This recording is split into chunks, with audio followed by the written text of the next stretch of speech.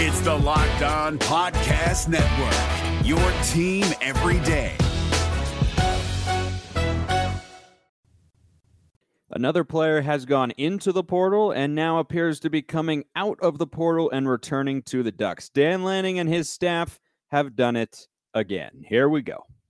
You are Locked On Ducks, your daily podcast on the Oregon Ducks, part of the Locked On Podcast Network, your team every day.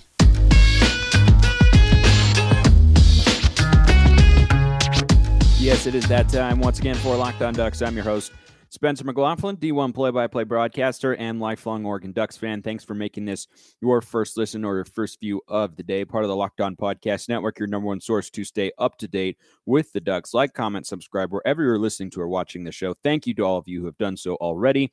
And this episode is brought to you by Bet Online. Bet Online has you covered this season with more props, odds, and lines than ever before. Bet Online, where the game starts. I really wonder how common this is going to be now that the transfer portal is a bigger part of college football than it used to be. Always important to remember, the transfer portal has always existed. The one-time freebie rule did not. So when people say, like, oh, the transfer portal is brand new, it's just more prominent, right? It's been there for quite some time.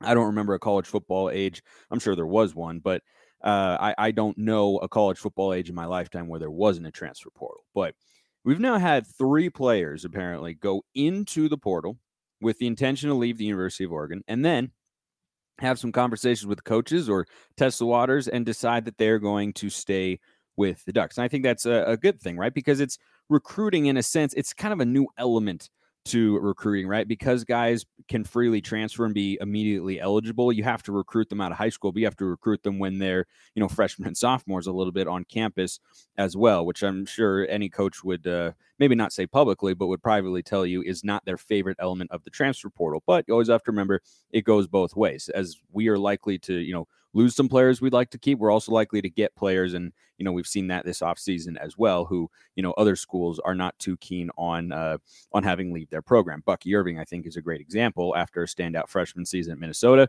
he's now in our running back room. So apparently, Daymond David, safety for the Ducks, who was a freshman a season ago, 4-star recruit, is not leaving the program, according to a report. This comes courtesy of Zach Blostein. We're going to go with Blostein. I apologize if that's wrong. Of Knowles 24/7 Sports reporting. So David himself has not officially announced this, but from what I've come to understand and people I've talked to who are around the situation and follow this sort of stuff, it appears to be pretty accurate. And somebody, putting it out on from 24/7 Sports, that's a pretty good source. So we'll operate today under the assumption that he has in fact made the decision to return to the University of Oregon. But he entered the portal on May 5th. After playing, not a ton in 2021 as a freshman. He took an official visit to Florida State on June 10th. I'm recording this on June 19th, so that was 9 days ago.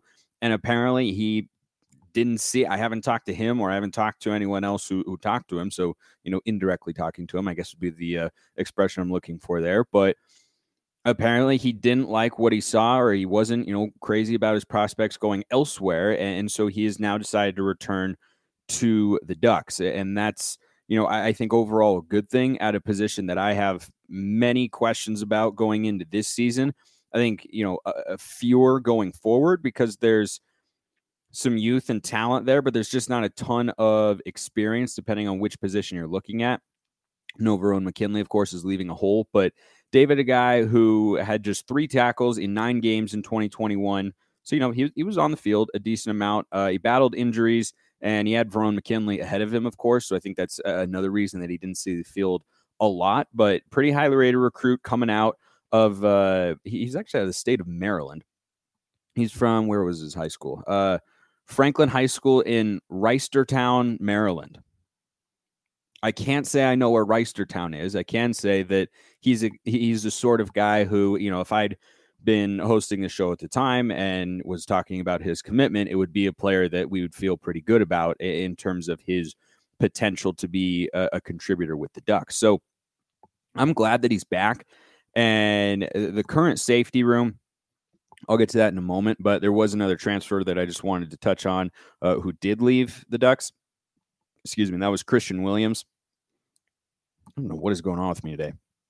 Just having those moments where like you just got to kind of swallow, get through it. Anyway, former 3-star defensive lineman, 6'3", 297 pounds. He is going to Missouri, so he's going to go play for the Tigers, a program that I'm convinced has only ever been good when Chase Daniel was its quarterback back in the day, the greatest backup quarterback, or the most successful backup quarterback in terms of on-field earnings without actually having to do anything on the field. Legend in the NFL, Chase Daniel. But Williams, it's a funny thing to be able to say, but he's entering this year his 4th-year sophomore campaign. So he had the COVID year and he had a red shirt as well. So he could be a senior, but he's a 4th-year sophomore, that's a thing. That's the thing. And he was on the field a little bit for the Ducks this past season, was, decently productive. He had 16 tackles and a pass breakup this past year. And, that's somebody who you might not have heard his name called in big plays or big moments, but he was on the field probably more than most people perhaps realize. I'm not super concerned about him leaving the program, spelled P-R-O-G-R-U-M, of course, per Dan Lanning's indirect instructions. But I'm not really worried about him leaving the program because you've got Casey Rogers and Jordan Riley coming over from Nebraska with Tony Tuioti, our new defensive line coach. And then you've got Sam Taimani in there, and you've got Popo, and then you have Brandon Dorless, of course. And then on the edge, guys like Braden Swinson and, maybe Mace Funa down there. So I'm not really concerned about the depth in terms of the interior defensive linemen. Like, I don't think it's a situation where we need to go and add a body. I think, and I don't know this for certain, someone in the YouTube comments could fact check me if you'd like, but this feels like a move where he wasn't going to play a lot. And we have brought in a good number of players, and, you only have a certain number of scholarships available. My theory would be that this is a situation where he's not going to play a lot. They maybe wanted to free up a scholarship, and so he's, now going to go and play for Missouri. Again, I don't have that sourced at all, just hypothesizing here, but kind of seems like that'd be the case because, played a little, but you bring in a couple transfers, that's going to limit his playing time, and you want to be able to have enough scholarships to give to everybody as well. So they've been bringing in a good number of guys, but, also had a fair number leave the program as well. And that's just kind of what we should expect going forward. And, I don't think that's necessarily a bad thing. There will be moments, like when Daymond David announced that he was going to transfer. I think that was one where, there are some Oregon fans who probably felt like, man, that's kind of a bummer. I felt good about him when he came to Oregon. He showed a couple of nice things, and he just, never really gave it a chance, never gave it the time that you need to fully develop in a program. And I understand that. And that's a really common sentiment amongst fans that I've seen is, guys are not willing to wait their turn and, give the full commitment to the process, and they just don't have to as much. And, sometimes you'll be able to go to a Power 5 school if you're a guy like Christian Williams, or sometimes, maybe the reason Daymond David didn't end up leaving Oregon is because he couldn't find a situation where he was going to, be a regular player, a regular contributor. And so he figures his best chance is to stay with the Ducks. And I like seeing that because I think it is going to become, and already is, increasingly more rare to have the sorts of guys in your program who are, willing to not play as much their first year, and then will play a little bit more and then grow into really, really good players. And I think Verone McKinley actually is a great example of that. He played as a true freshman, but not as much as he did, this past season as a junior. And just a quick note on him, by the way, people have pointed out that he should have stayed for another year to boost his draft stock. That's not true. I just want to address that real quick, but I want to remind you first that BetOnline is your number one source for all your betting needs and sports info. You can find all the latest sports developments, league reviews, and news, including this year's NHL playoffs and Major League Baseball. BetOnline, go Mariners. They're painful. It's so painful for me. BetOnline is your continued source for all your sports wagering information, from live betting to esports and scores. And BetOnline remains the best spot for all your sports scores, podcasts, and news this season. It's the fastest and easiest way to check in on all of your favorite sports and events. Head to the website today or use your mobile device to learn more about the trends in action. BetOnline is where the game starts. It's Kubota Orange Day. Shop the year's best selection of Kubota tractors, zero-turn mowers, and utility vehicles including the #1 selling compact tractor in the USA. And now through June 30, get 0% APR for 84 months or up to $3,300 off select compact tractors. See the details at KubotaOrangeDays.com. Your family, your land, and your livestock deserve equipment they can count on. So find your local dealer today. That's KubotaOrangeDays.com. The quick note on Verone McKinley, since I was mentioning him, is, from time to time I'll see someone drop a comment or say something on Twitter about like, oh, Verone should have stayed another year to boost his draft stock. He was a first-team All-American. He led the nation in interceptions. I don't know how much higher your draft stock can get. The NFL clearly just didn't regard him very high, even though he's a really good player, and I think that him not getting drafted at all is undervaluing him, even though he doesn't have elite physical traits. I thought he was definitely worthy at least of a late round draft pick. But, when I had the chance to talk to Mel Kiper Jr., he was pretty confident that McKinley would probably get drafted before Mikael Wright, and he thought they both would get selected. Of course, neither did. So that's a quick note on that. But, this news with Daymond David, that was painful. That had to be really painful to listen to. I apologize. We're not perfect.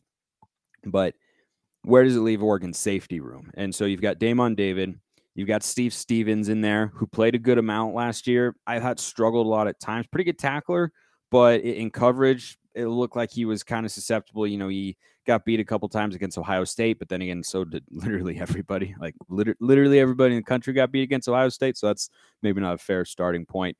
And, there was, I think he had a penalty on a 4th down when Cal was driving to tie the game at Autzen Stadium.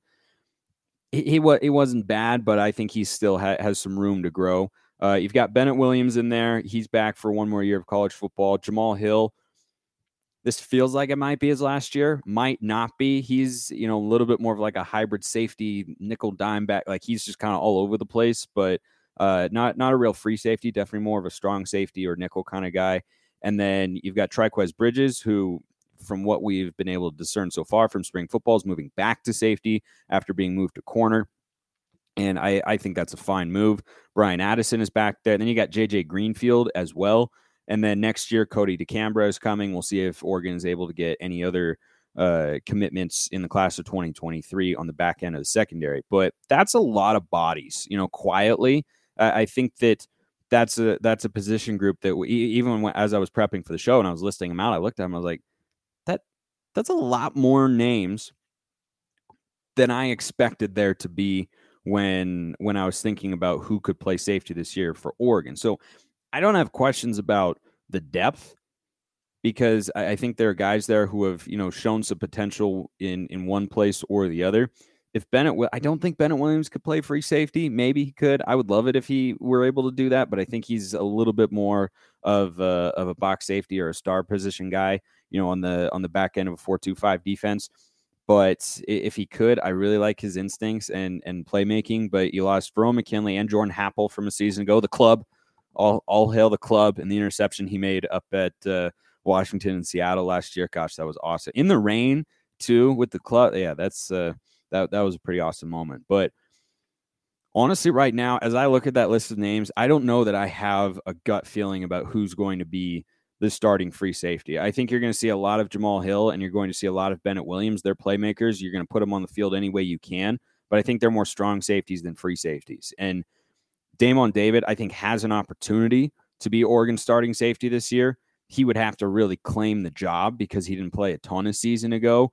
Steve Stevens, I'm sure if you were to look at snap counts, would probably be a little bit higher up on the experience list than Daymond David would be right now. But Triquez Bridges, again, maybe he'll play free safety, but I feel like from a body type perspective, a little bit more of a strong safety guy. Addison's taller, but I think he's rangier and also not as experienced back there. So the opportunity is there. Heck, maybe it's J.J. Greenfield, who was away from the program last year. I gotta get that down. That's twice on the show here that I've had to correct myself there. But he was away from the program in 2021 after being there in 2020. Now he's back with the team. He's not on scholarship at this point in time, so he's clearly a hard worker who really, really wants to be there.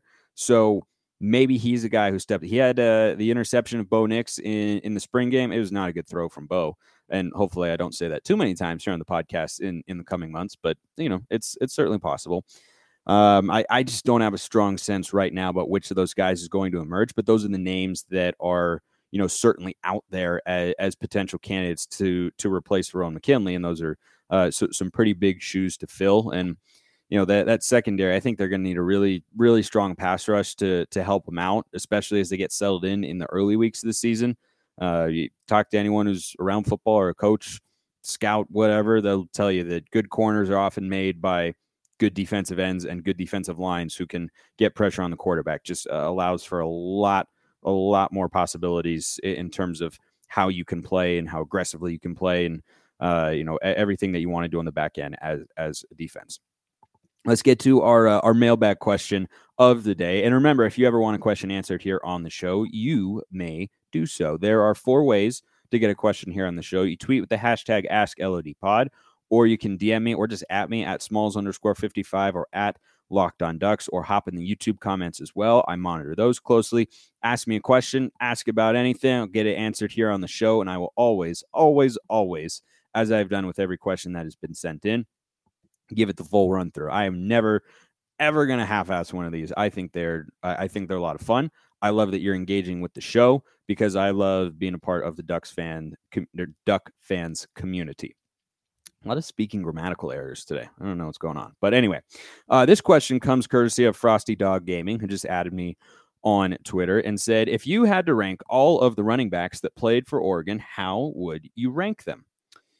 That is a great question. And Oregon has had a great many running backs over the years, and ranking them is pretty challenging because they're all unique in their own right. And so the question was slightly broad, but not too broad. I'm just going to answer it in the way that I believe he is intending it, which is who had the best college career, not factoring in the pro career, because then, we're just looking at, what they did while they were at Oregon. And the other thing, I'm sure many of you know this, especially if you watch on YouTube, you can see my wonderful baby face here.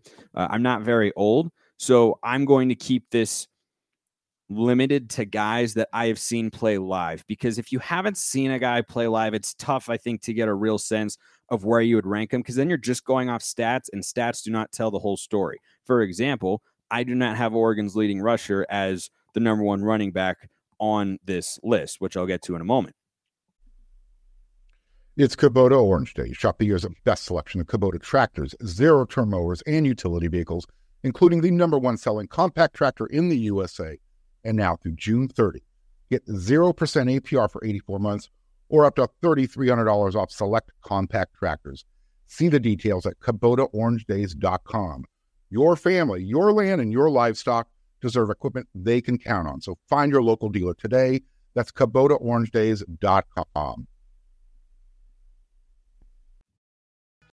This Locked On podcast is brought to you by Home Chef. Now that the novelty of the new year has dwindled down, how are your resolutions coming? One of mine was to order less takeout, cook more at home, but I'll be honest, I haven't been consistent. That is until I found Home Chef. Home Chef provides fresh ingredients and chef-designed recipes conveniently delivered to your doorstep to simplify the cooking experience and without robbing you of the joy of putting a dish together yourself. I'm pescatarian, and they cater to a variety of dietary needs. I had this super refreshing ginger sesame salmon, a beautiful trout dish, and a super comforting shrimp and vegetable orzo dish, all of which took me less than 30 minutes to put together. For a limited time right now, Home Chef is offering all of our listeners 18 free meals, plus free shipping on your first box, and free dessert for life at homechef.com/lockedon. That's homechef.com/lockedon for 18 free meals and free dessert for life. Homechef.com/lockedon. Must be an active subscriber to receive free dessert. But I think that, you just can't look at, you have to understand, the kind of player he was, how fans reacted to him, the way he ran, and you have to have seen him play over and over and over again. So, a Mo Morris, from the early 2000s. I'm too young to have seen that. So we're kind of talking, in the last 15-ish, 20 years or so. But still, this was tough. This was a tough thing to do, to put the Oregon running backs in order like that. But I came up with a top 5, and then there's sort of a next group. And we'll start with the next group, and then we'll work our way up the list. the next group, so to speak, guys who, are kind of on the outside, peering in, but not quite cracking the top 5, in my view, from what I've seen in my lifetime. By the way, I know there's some older Oregon fans out there. If you want to hop in the YouTube comments and say, so-and-so should be there, or this guy should be, then by all means, go for it. But I didn't want to start talking about guys who I didn't see play because that just feels a little bit wrong. The next group includes Thomas Tyner, and this is in order to me, by the way. Thomas Tyner, who at times, lest we forget, was a better running back than Royce Freeman. That's very true. Now, Freeman had a better overall career and also didn't go to play for the Beavs. But there were times during that national championship season where I wanted Tyner, or getting to the national championship game, of course, where I wanted Tyner on the field and not Freeman because I thought he would hit the hole a little bit harder. But spoiler alert, Freeman's in the top 5. Thomas Tyner, Jeremiah Johnson. Oh, that game formerly known as the Civil War back in 2008. Yeah, 2000. It would have been 2008. Masoli had become the starter in the latter part of that season, what ended up being a Holiday Bowl victory against Oklahoma State. He ran wild down there in Corvallis. That guy was a really well-balanced running back and, had some explosive speed as well. LeGarrette Blount is right there at number 3 on the next group. Some people might have him higher.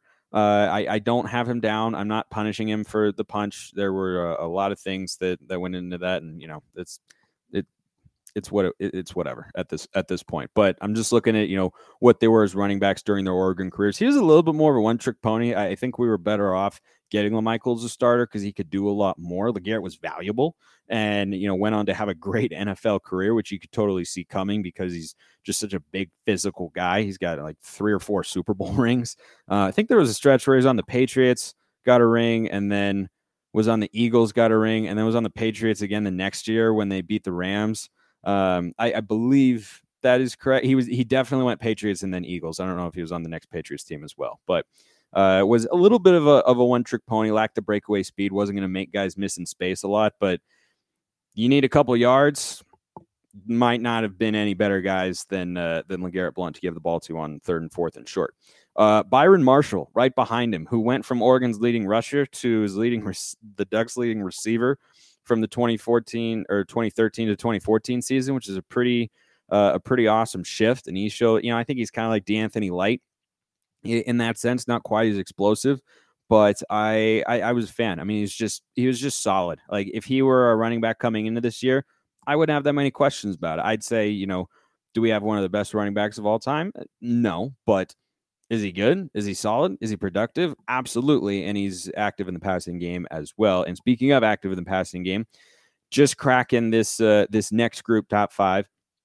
I've got Travis Dye, who I always liked more than CJ Verdell. I think Verdell, who I do not have in here, though I like him and I understand he was really productive, was a little bit of a one-trick pony, but not quite as big and powerful as LeGarrette Blount was. I was not surprised that he didn't get drafted in the NFL. So Tyner, Jeremiah Johnson, LeGarrette Blount, Byron Marshall, then Travis Dye. So let's get into the top 5, and coming in at number 5. I thought about this one and where to put him. Some people might have him higher, but I've got DeAnthony Thomas at number 5. And the reason is he was so explosive and capable of being a number 1 running back of sorts. But I don't think he could be a guy who was a top running back that could get the ball, 25 to 30 times a game. Could you give him a good handful of carries? Yes. But did he need a more powerful complementary back? Yeah. And that's why I have him down at number 5. And then, get him the ball in space. And like he's officially listed as a running back, but of course we convert him with Chip to wide receiver a little bit. And he did a lot of both. So I think he does qualify. That's what I was kind of debating with him. I was like, is he a running back? Is he a wide receiver? Is he a hybrid? Does he count? And I was like, at the end of the day, he's one of Oregon's, top 10 or 20 all-time leading rushers. So I think he can fall into that category. And he's got the best highlight reel. He's got the best highlight mixtape. Right above him. And again, I have him above because I think he's someone who you could give the ball 30 to 40 times a game to if you wanted to, 25, 30, whatever, depending on the game plan, is Kenyon Barner, who, I initially was a little concerned back in the day when LaMichael left for the NFL. And I was like, oh, gosh, what are we going to do without LaMichael? And is is the running game going to be the same? And then I watched a few more Barner highlights. I was like, okay, maybe we'll be okay. And then really early in that season, it became obvious, yeah, we're going to be okay. Like he, it was so fluid, and he was not a very physical back, but he was capable in short yardage situations. But he's just sneaky fast. He never looked like he was running very hard. He never looked like anything was very difficult for him. But you look up and, he'd shrug off a tackle here and there. And he obviously had the top end speed to break away for long touchdown runs, which he did several times. So I've got Kenyon there at number 4 and slightly more well-rounded than him. I've got Royce Freeman, Oregon's all-time leading rusher. Now, part of that is because he was Oregon's running back, or at least one of the feature running backs for 4 seasons. And a lot of these guys were not. Now, Kenyon was, but LaMichael was not. DeAnthony was not. Jonathan Stewart was not, who's right above Royce Freeman on this list. And, Royce, not always the flashiest, but you look up and you just can't deny the productivity. And he came in as a big-time recruit, and I think, he lived up to about 95% of the hype, because I just put it at 95%, not 100% of the hype, which, by the way, is still very good. I'm not taking shots at him here. I've got a number 3 in running backs that I've seen for Oregon in my lifetime, but there was there were more than a few moments in his freshman year where I felt like he was a little timid going into the line, and I was watching the TV going, put Tyner in for now. I need someone to hit the hole hard. But Freeman ended up having the better career, of course. Right above him, Jay Stu. I mean, definitely of all these guys, except for maybe LeGarrette, might be the most accomplished NFL runner of this group of Oregon running backs, but man, Jay Stu is right there. I mean, he was really good in the league, but gosh, he was great at Oregon. I would take him now in a heartbeat. I think he's, one of those guys, whereas DeAnthony or Kenyon, or even the guy who I clearly have at number 1, feel like they are going to thrive most successfully in a certain scheme. I think Jonathan Stewart is someone who could thrive in any offensive philosophy. I think Chip could have used him well. I think, if we have more power running and go under center a decent amount with Kenny Dillingham, he would obviously work in that. What we're running with Vernon Adams obviously worked very well. I mean, I think he can do everything, even just a little bit better than Freeman, who I felt like doesn't have quite the accelerated burst that Jonathan Stewart had. So I've got him at number 2, and I mean, LaMichael's number 1. It's an easy one, right? I mean, at least for me. All right, maybe there's a past Oregon running back, and the older fans that are out there. I know we've got many of you, and I appreciate all of you, no matter what age you are, what era you're from, and I love connecting past eras, talking about players and all that sort of stuff. So if you feel I'm off here, hop in the YouTube comments by all means. But I don't know if you can look back and say there was a better Oregon running back, a more impactful Oregon running back, both from an on-field production standpoint, but also from a national branding perspective. I mean, people knew LaMichael James because he was a Heisman finalist, and he was the way he played, and he had that infectious energy, the way he ran, and he was powerful, and he could, sneak through, and he used his weight really well with that low center of gravity. He was just tremendous in so many ways, and he was perfect for what Chip wanted to do on offense. And, some people I think have said like, oh, he was only good in that offense, but that offense needed him, right? It's a two-way street. I think he needed that offense to be the player that we know him as today, but that offense also needed him and Kenyon to be, what it became back in the day over 10, gosh, it was 13 years ago when Chip first got the head coaching job. Time flies when you're having fun, and I always enjoy doing these. Thanks for making this your first listen. Go make Locked On Pac-12 your second. I'm hosting, talking about the Conference of Champions. I appreciate everyone listening. Have a wonderful rest of your day, and go Ducks.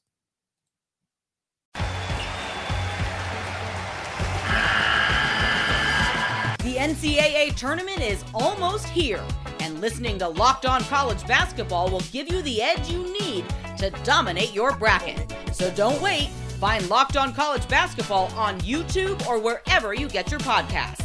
Part of the Locked On Podcast Network. Your team every day.